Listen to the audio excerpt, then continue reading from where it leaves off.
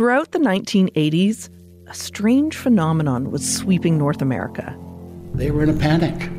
And like people in a panic, they want solutions. Allegations of underground satanic cults torturing and terrorizing children. The thing is, there were no satanic cults preying on children. And nearly 30 years later, the people touched by it all are still picking up the pieces. This isn't a work of fiction. This is a work of history. Satanic Panic, available now. This is a CBC podcast. Measles cases are exploding around the world. Europe used to have fewer than 1,000 cases a year. Last year, that region had 30,000 cases. And across the world, we are seeing a similar trend. Doctors in Canada are warning it's likely only a matter of time until we see an outbreak of measles here. Dr. Natasha Crowcroft is the Senior Technical Advisor on Measles and Rubella at the World Health Organization. She previously was Director at the Centre for Vaccine Preventable Diseases at the University of Toronto. She is in Geneva. Dr. Crowcroft, good morning. Good morning, Matt, and thanks for having me on the show. Thank you for being here. What's going on here with this? Why is there this explosion of measles cases? It was predicted by us that this was going to happen. So this is no surprise to those of us who are working in the field. But there's actually no pleasure at all in being right. For several years, we've been saying immunisation rates are going down. We know there's been big gaps opened up during the COVID pandemic where parents, sometimes health systems were just not operating. They were totally consumed by the COVID response. The public health system was consumed by the COVID response in many, many countries. And so we could see this sort of coming on the horizon.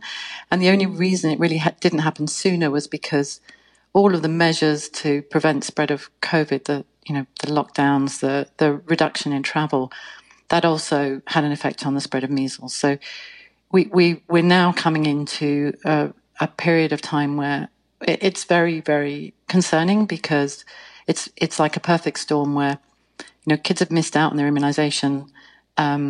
Everyone's back traveling, and we've just got this accumulation of kids that are not protected, and so this is what we thought would happen, and now it is. Did you have? I mean, in that prediction, did you have Europe kind of highlighted? Because as I said, there's been an explosion of cases there. And this is a global issue, but what's going on in Europe in particular? So it doesn't take very much for measles to come back. Europe does have exceptionally good data systems. So, sometimes we see more cases there just because they're better at reporting, at finding cases and reporting them than in other countries. And so, when we do our global estimates of cases, we have to do a lot of adjustments in other parts of the world just to make up for the fact that they don't have the labs, they don't have the health systems, they don't have the reporting. So there's an element of that. There's also an element of the immunisation coverage falling in specific areas and countries where, for various reasons, but where it just, if you get clusters of children that are not vaccinated, then you get bigger outbreaks. And it's part of the, we sometimes call measles the inequity virus because it shines a light on where kids have missed out on vaccination. And the more kids in a particular area, in a particular community that haven't been vaccinated, the bigger the outbreak. So that's part of the reason. And there have been big outbreaks in Europe in the past. You sort of think, everything's fine in Europe, but there are countries there where they've had real issues with getting immunizations to children. And they've had big outbreaks in the past that have actually been echoed in Canada. Going back a bit of time, in 2011, there were large outbreaks happening in France. And Canada is one of the most diverse countries in the world. So, if you have a big outbreak somewhere like France, you're going to see what we did see in 2011, which is a big outbreak in Quebec. One of your colleagues, and you've hinted at this, said that there was a backsliding of immunization rates over the course of the pandemic. Part of this is about health infrastructure. There was a lot going on. Some health systems, as you said, were largely shut down or certainly preoccupied by matters of COVID. How much of this has to do with vaccine hesitancy as well?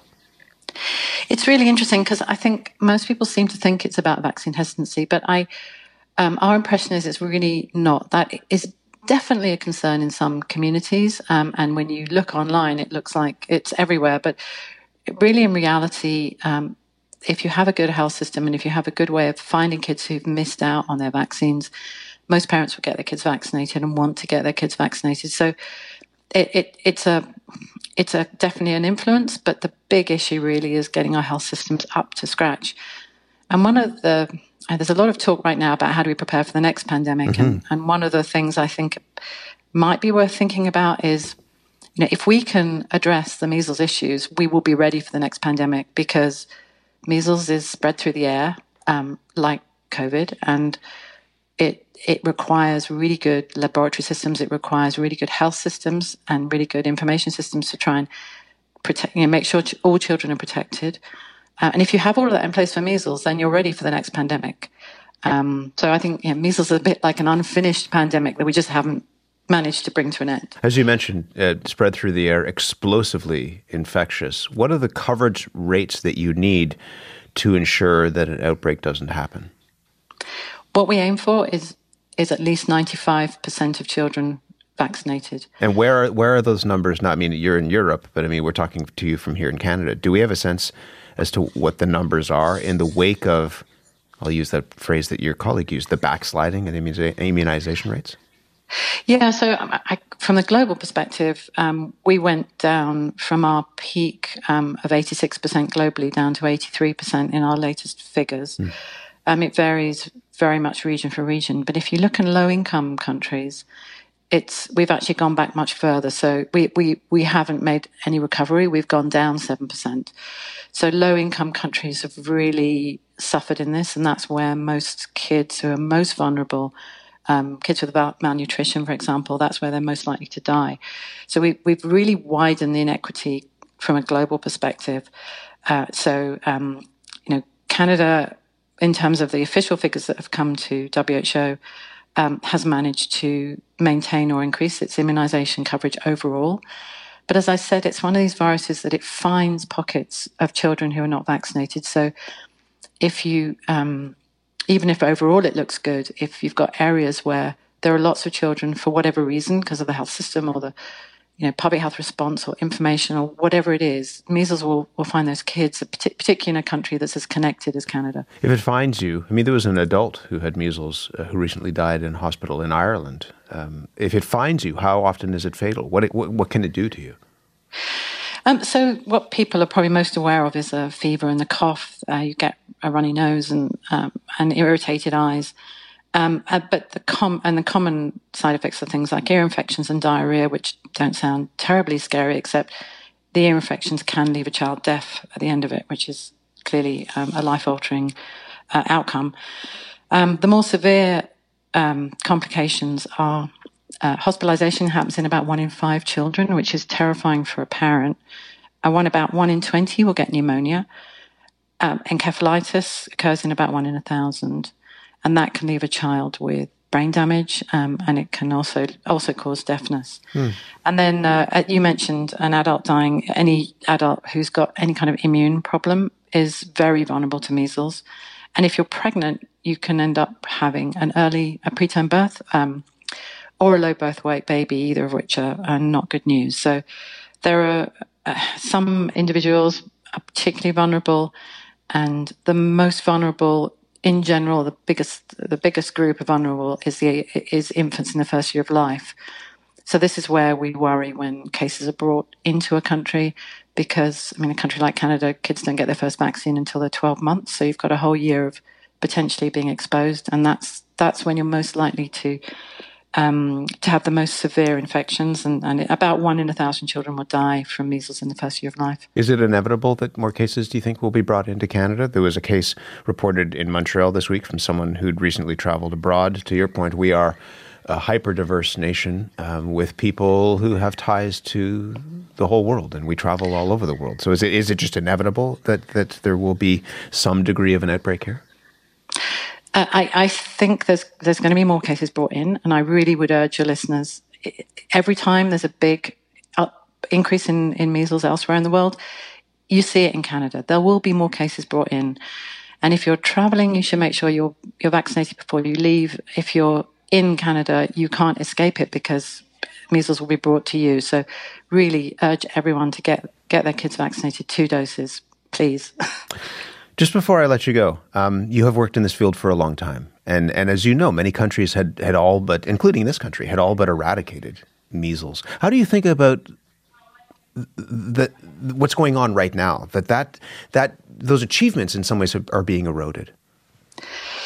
Yeah, it is very worrying. We're very concerned. At the same time, many countries are still making progress. Canada's still maintaining its elimination status. The importation of cases doesn't change that.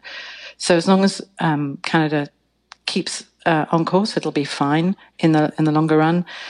Over 40% of the countries in the world have eliminated measles.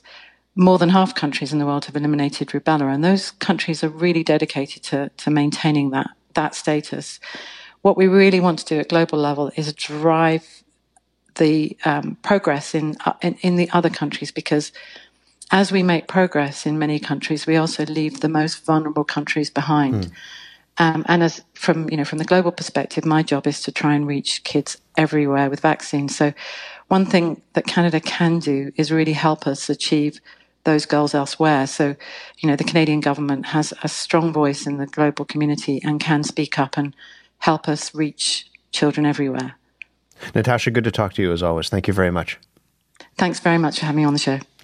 Dr. Natasha Crowcroft is the Senior Technical Advisor on Measles and Rubella. She was in Geneva. For more CBC podcasts, go to cbc.ca/podcasts.